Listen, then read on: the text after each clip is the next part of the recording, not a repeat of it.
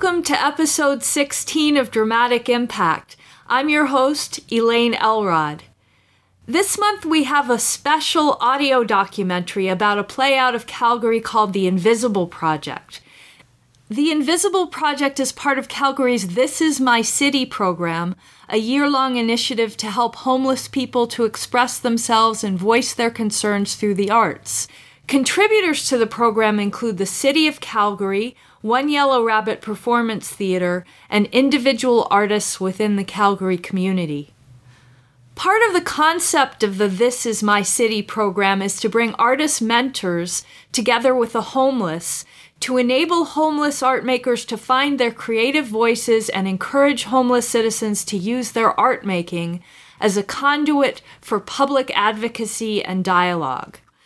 The Invisible Project was part of This Is My City and part of One Yellow Rabbit Performance Theater's annual cutting-edge theater and arts event, the High Performance Rodeo. The Invisible Project had its origins last fall with mask-making workshops facilitated by Douglas R. Witt at homeless shelters in Calgary. Douglas R. Witt is a professional mask maker who creates masks for theater, television, and film. During the mask-making workshops, the director and facilitator of the play, David Van Bell, along with assistant director Aviva Zimmerman, interviewed many of the homeless participants. These interviews were videotaped and became the basis of many of the characters and stories in the play.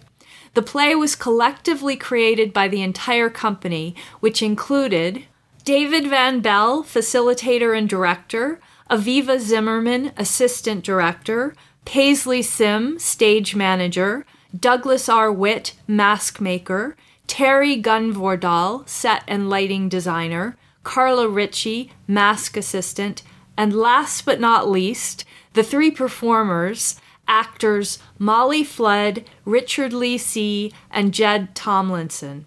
Douglas R. Witt is not only a mask maker but also a photographer and took photographs of some of the homeless in Calgary and of the actors during rehearsals. These photos make a great visual complement to the documentary.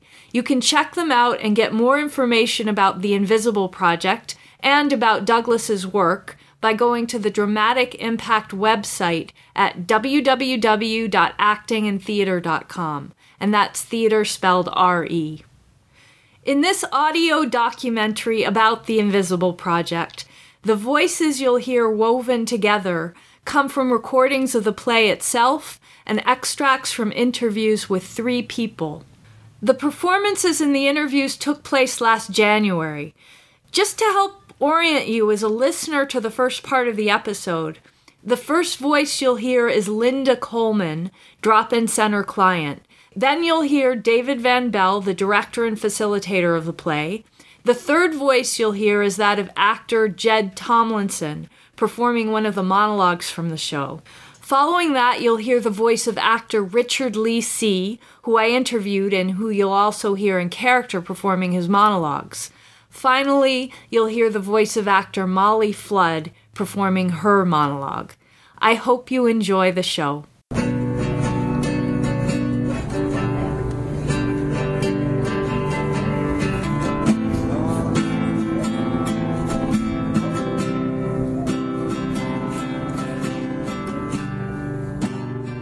Well, the homeless people they are like shadows.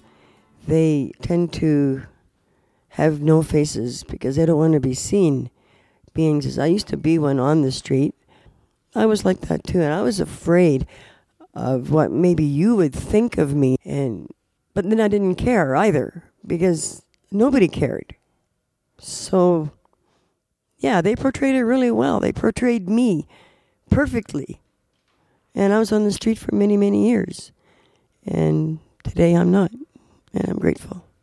What I wanted to do was to take these video interviews and get the actors to reproduce as faithfully as they could the content of the interviews, almost photorealistically, to pick up the ahs and the ums. I transcribed these interviews before we began rehearsal as directly, as verbatim as I could, as a means of sort of trying to present a document to the audience that had as little of us as artists in the way, because there's a lot of work about homelessness, I think, that can get very sentimental, or that's not accurate, or we have sort of this outsider view without actually sort of diving in. And we know that the experience of the lives of the people that live at the drop-in center are very different from our own lives, and that we can't pretend that we know what it's like. So instead, we just asked them questions and then tried to reproduce their answers as faithfully as we could.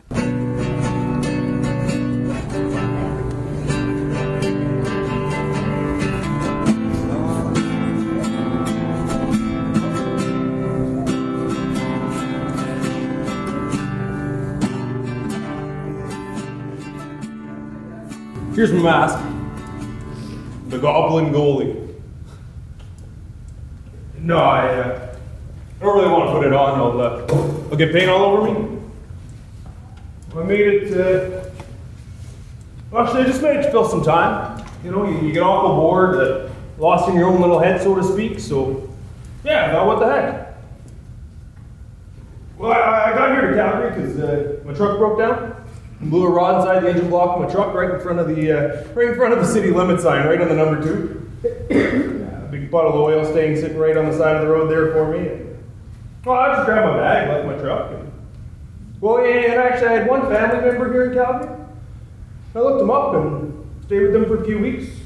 Managed to land another job where another fellow from the company lived around the corner, so didn't need a vehicle. Oh, it was a heavy equipment job, running front end loader.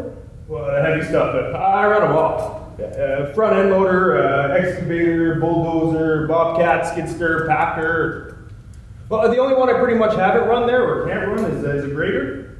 That's a big long one with the grader in the middle. Can't run one of them, man. They got like 42 levers in them. I kid you not. Yeah, so stayed with them for probably about 5 weeks, and they got a big fight with his wife, and me and him ended up getting a place together. Lasted for about a week and a half before he went back with his wife, and I'm stuck with a $1,000 a month apartment. Yeah, it's on the other side of town, no ride to work. Go back to square one.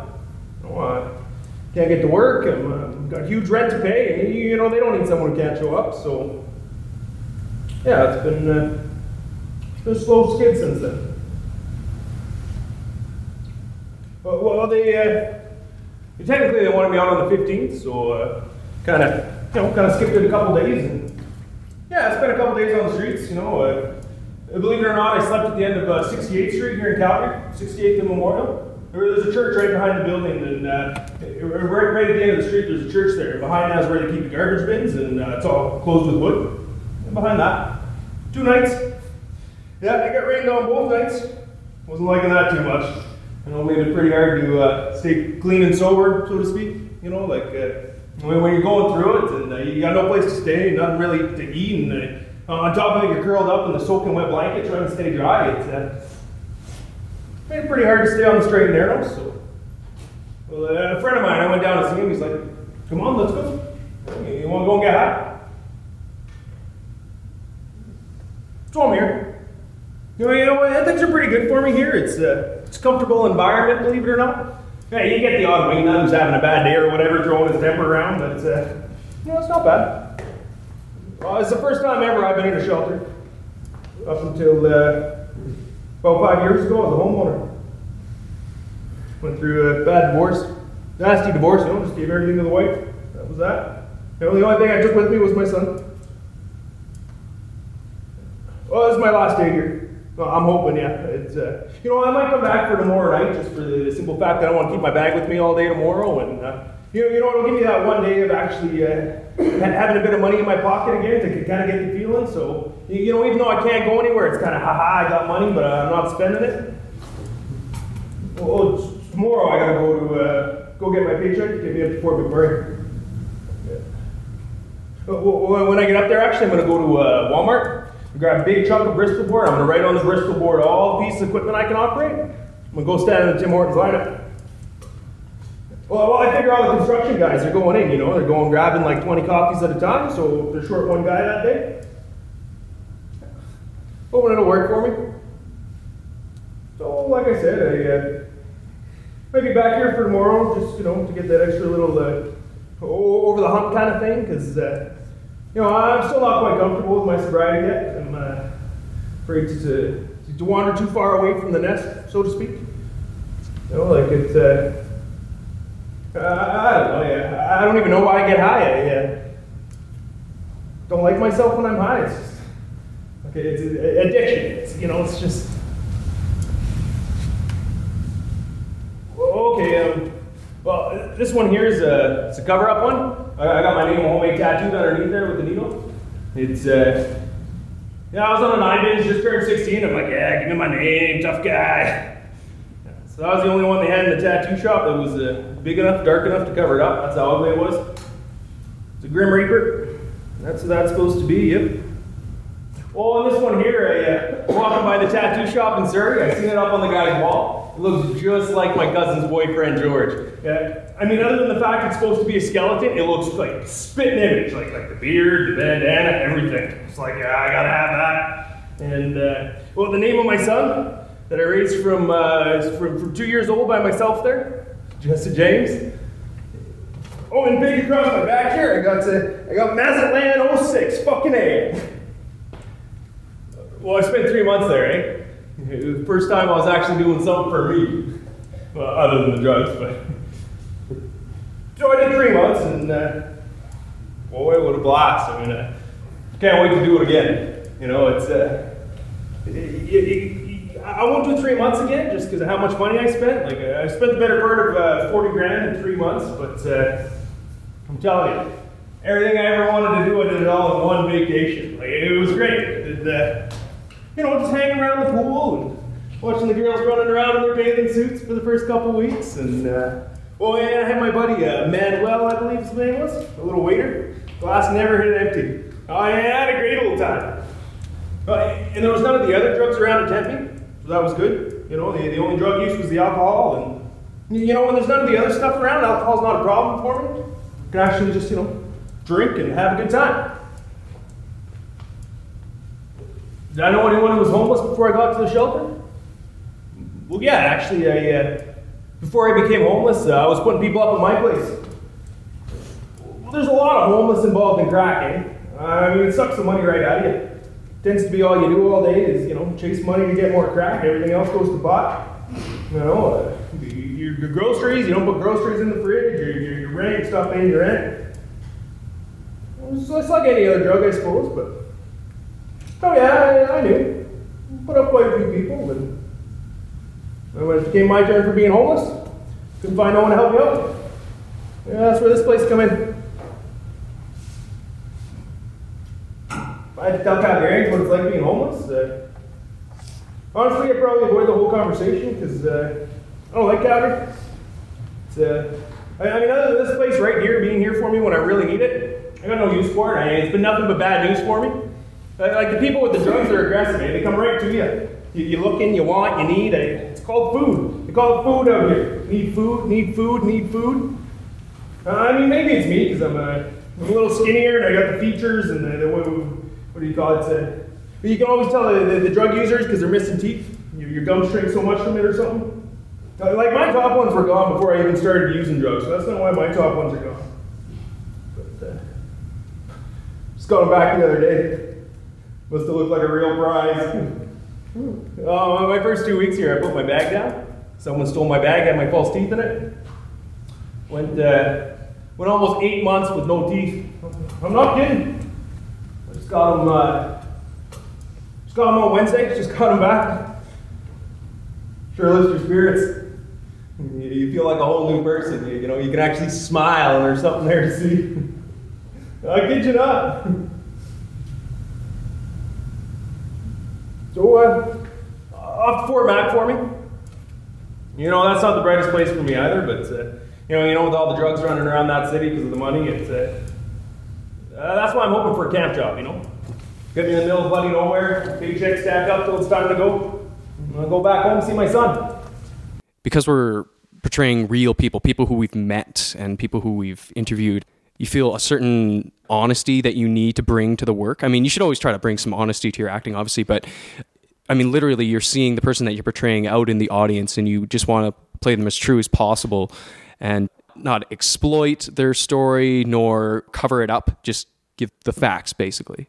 The masks, I think one of the things that was most interesting about the masks is the way in which sometimes the masks would resemble the people who had made them. Doug is very specific in his workshops to not give the participants any kind of direction as to what kind of mask they should make or a topic for the mask or a subject matter for the mask. He just lets them make whatever they want. And we found that the masks that got made very often bore a resemblance to the people that made them. One of the masks that we use in the show is a beautiful mask, actually. The young man who made it is very talented. It features, and we talk about it in the show, it's sort of a half mask, sort of a demon's mask that has two horns, but one of them is broken off. And I asked him what he called the mask, and he said, Experience. And I thought that was a really interesting title for that particular mask. This is the mask I made.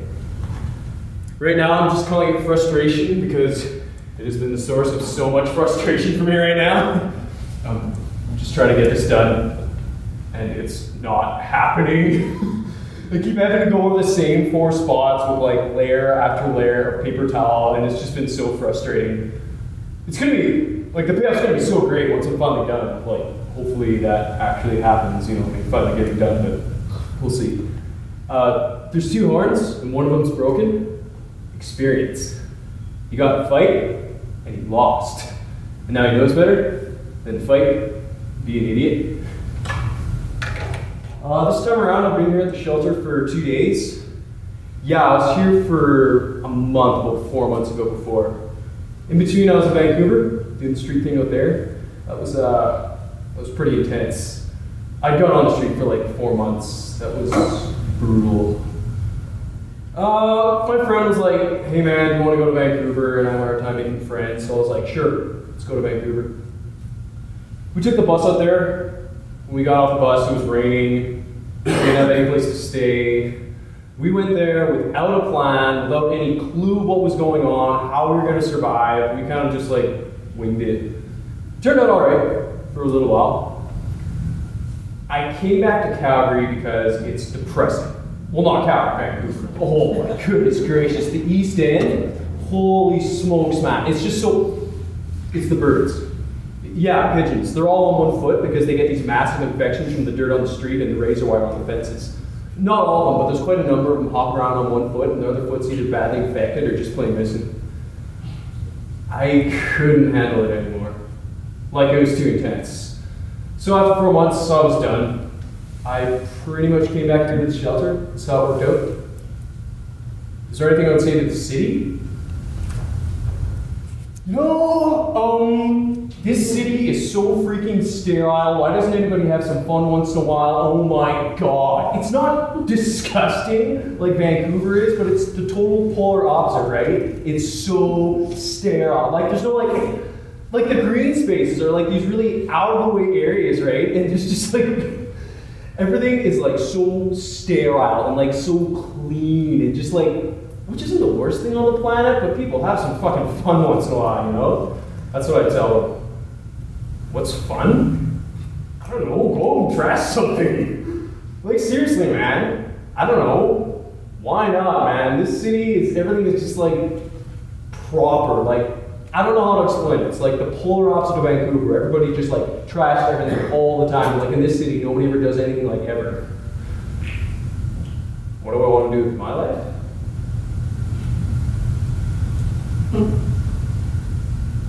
I don't know. I'm so freaking lost right now, I don't know my head from my ass. Mostly this place is just a place to crash. I love to make tons of these, man. These are awesome.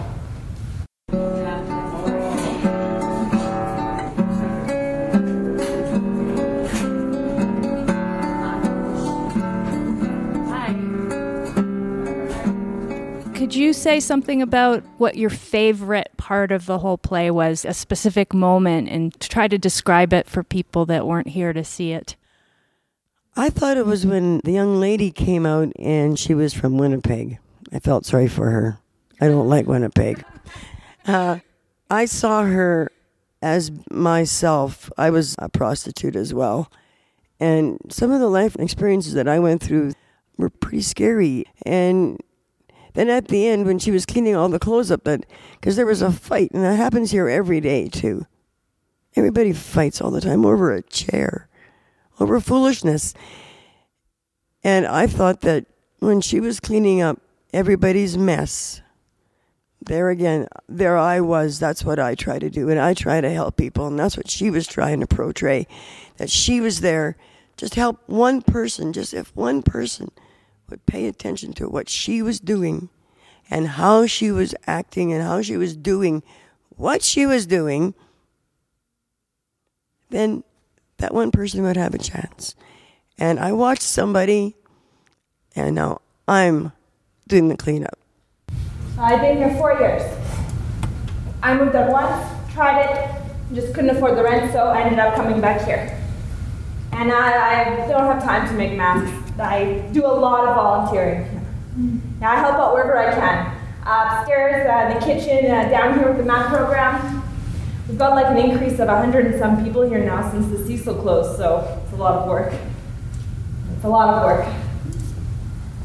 I'm from Winnipeg, Manitoba. Now, I came here for work. And as for being homeless, I don't know. I just got into the situation and it's kind of hard to get out of the situation. And I'm on disability, so you know it's difficult. Yeah, I've been in women's shelters. Oh, it's no comparison to the drop-in. Well, because those are women and it's nice to be around women, you know? Like a lot of us have been abused, been through the rigmarole before, like marriage, divorce, stuff like that, so we all kind of relate to one another. Yeah, I was in an abusive relationship. I kicked him out in Winnipeg. We just couldn't get along. You know, the drinking, the drugs, we just couldn't get along.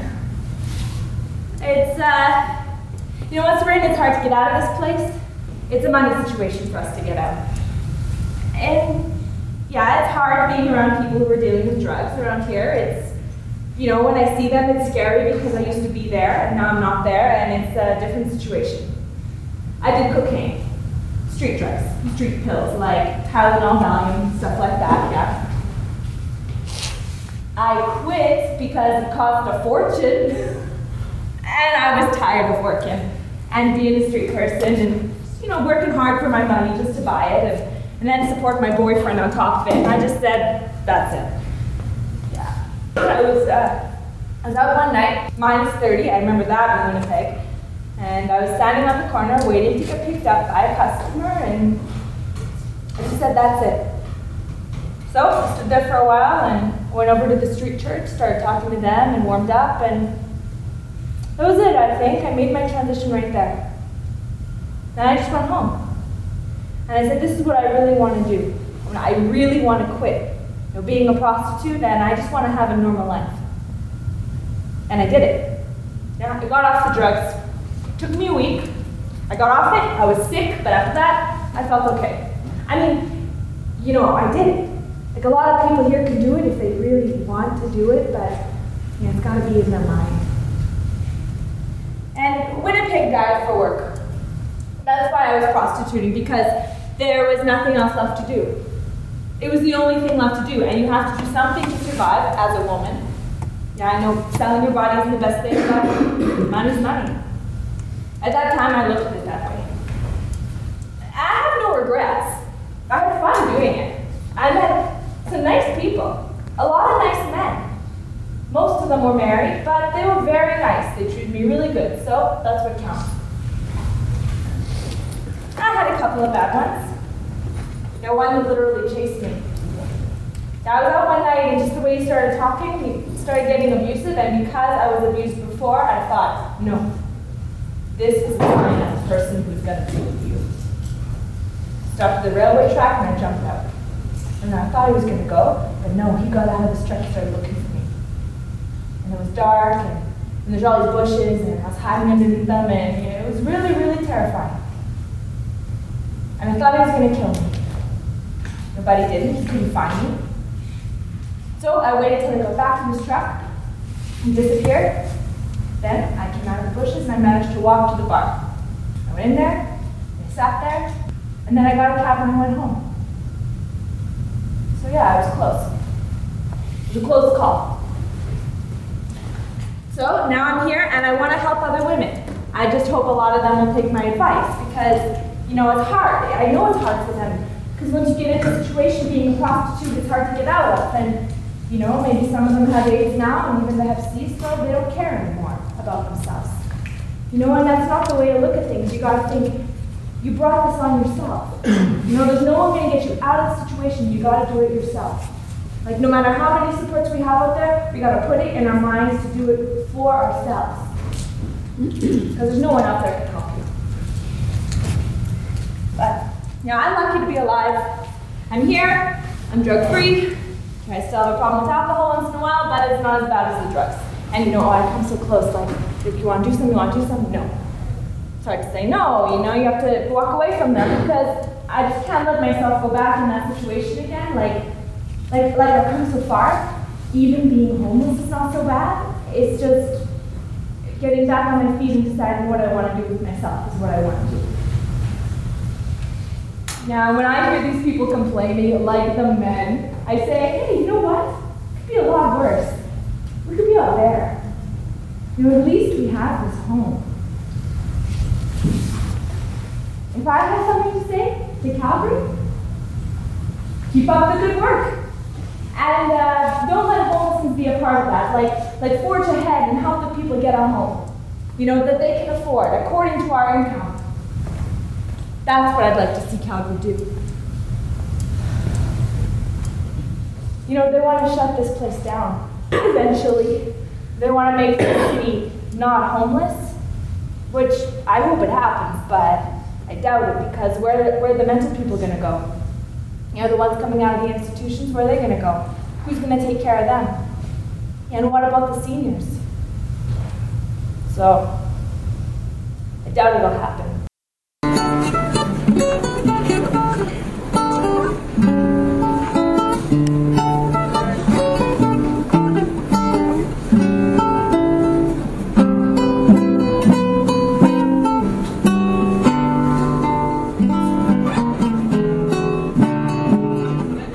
We did a bit of just straight exploration in the masks, and it's really amazing how much the creators of the masks, because they were created by the clients, came into our own bodies without having met some of the clients prior to this. Our mask maker remarked that we looked and moved so much like these clients who had made these masks, even though some of us had never met those clients. So there's a sort of energy, as magical as that sounds, a sort of energy that's just carried in through the masks. And when you kind of open yourself up to it, you can learn a lot. I wanted to ask you about the masks. I imagine that you've done mask work before, but have you? Just a little bit. I used mask in the first show that I ever directed professionally when I was 26 or so. So that was a little over 10 years ago. So it's been kind of good to go back to mask work. And could you explain to the listeners how you think the masks affect the aesthetic of the show? The masks are used in the movement pieces in the show, and to give kind of an idea of what the masks look like, they are black cloth hoods with Velcro on them that sort of cover the face entirely, and no eye holes, or the eye holes are sort of screened out, so you don't really see the performer's eyes. How do they see? They do have eye holes with like a little bit of netting behind it, so they can kind of see through and still leave their eyes sort of invisible. And on these masks, they stick pieces of features that are kind of sections of masks that Doug made, fragments, an eye, or a mouth and a chin, or a brow, or whatever, a section of a face. And the rest of the face is sort of comprised by things that we found on the street. Before we began rehearsal, I sent the company out and said, be magpies.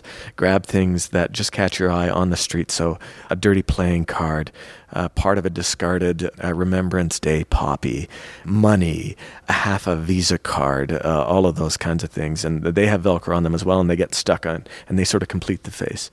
The masks are kind of like, if I think about it, they're sort of like an outsider's view, like our own perspective on what we see on the streets from our own observations, with the idea being that we're kind of not really getting the whole picture, the full-fleshed human being. And so when we finish one of these movement pieces, the actor peels off the pieces of the mask and puts them in their pocket, and then pulls off the hood and starts speaking in their natural face, in the actor's face.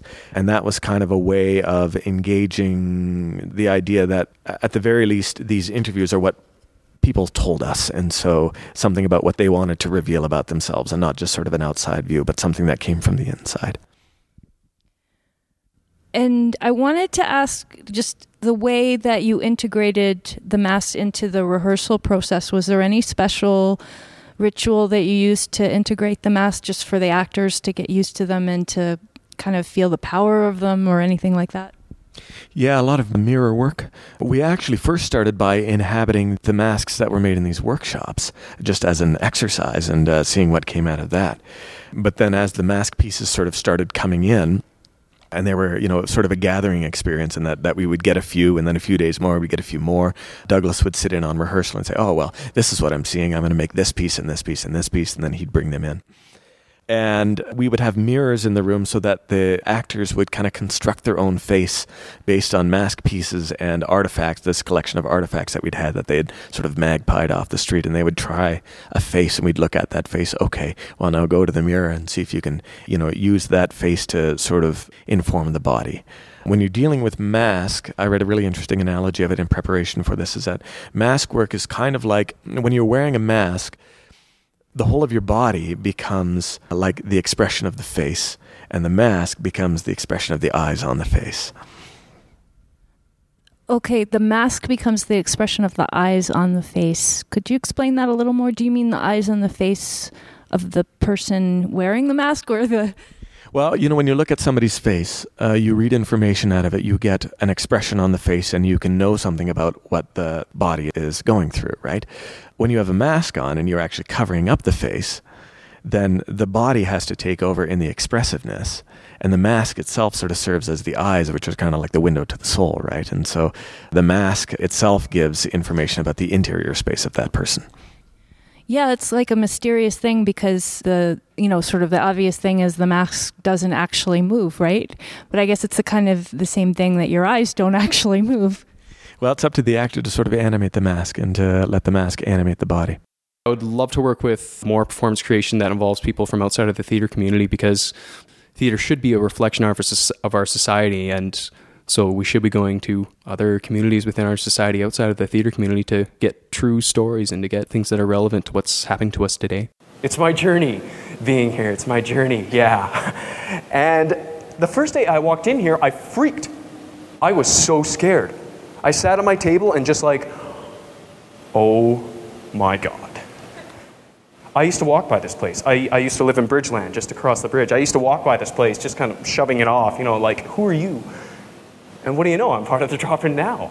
And see, now I see the homeless in a totally different way. Even though we have so little, like the food on our plate or what we carry around every day, we still will give out little we have. Let's say this is all I have in my backpack.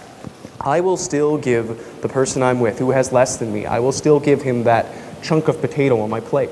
Even though we have nothing, we still will give, we still will risk. Does that make sense? So this has been really self-healing for me. Just being in such a shelter, it's been a real challenge for me. My parents don't even know I'm here. I haven't talked to them in 6 months, and I'm sure they're worried to death, but I won't. It's just something that I had to just say, look, I had to deal with some stuff. So when I say this place, no, this place isn't a bad place. It's who I choose to hang around with. I remember one of the staff said to me, when you walk out that door, walk. You don't want to come back here. You don't want to tell people where you are because you don't want to attract that crowd and sabotage yourself again. But I will never forget what it is to be homeless. Oh, sisters, let's go down. Let's go down. Come on down. Oh, sisters, let's go down. Down in the river to pray. I hope you enjoyed listening. Next month, I'll release an edited stereo recording of the play so that you can get a better sense of the play as a whole. Following that, I'll release the parts of the interviews that weren't included in this audio documentary. Now, I'd like to make a special request of you. Please help me spread the word about the podcast. iTunes has now made it easier to rate a podcast. You don't even have to write a review. So if you're a fan of this show, please go to our page on the iTunes store and give us a rating. It'll really help increase our visibility on iTunes and help us get more listeners. Also, welcome to all of you who found us through Odeo. Odeo has played a huge part in helping me get new listeners and in increasing my search engine rankings. Finally, the reason that the podcast is a bit late this month is because we'll soon be presenting our first video episode. I've joined forces with videographer Brandon Ryness and former journalist Karen Sherlock. And as a crew of 3, we shot interviews and captured footage at MacEwan College in Edmonton in their technical theater department. The resulting video episodes will cover the backstage work that goes into a production of a play. So look for that over the next few months, and I'll also continue to produce audio episodes. I'm Elaine Elrod. So long until next time.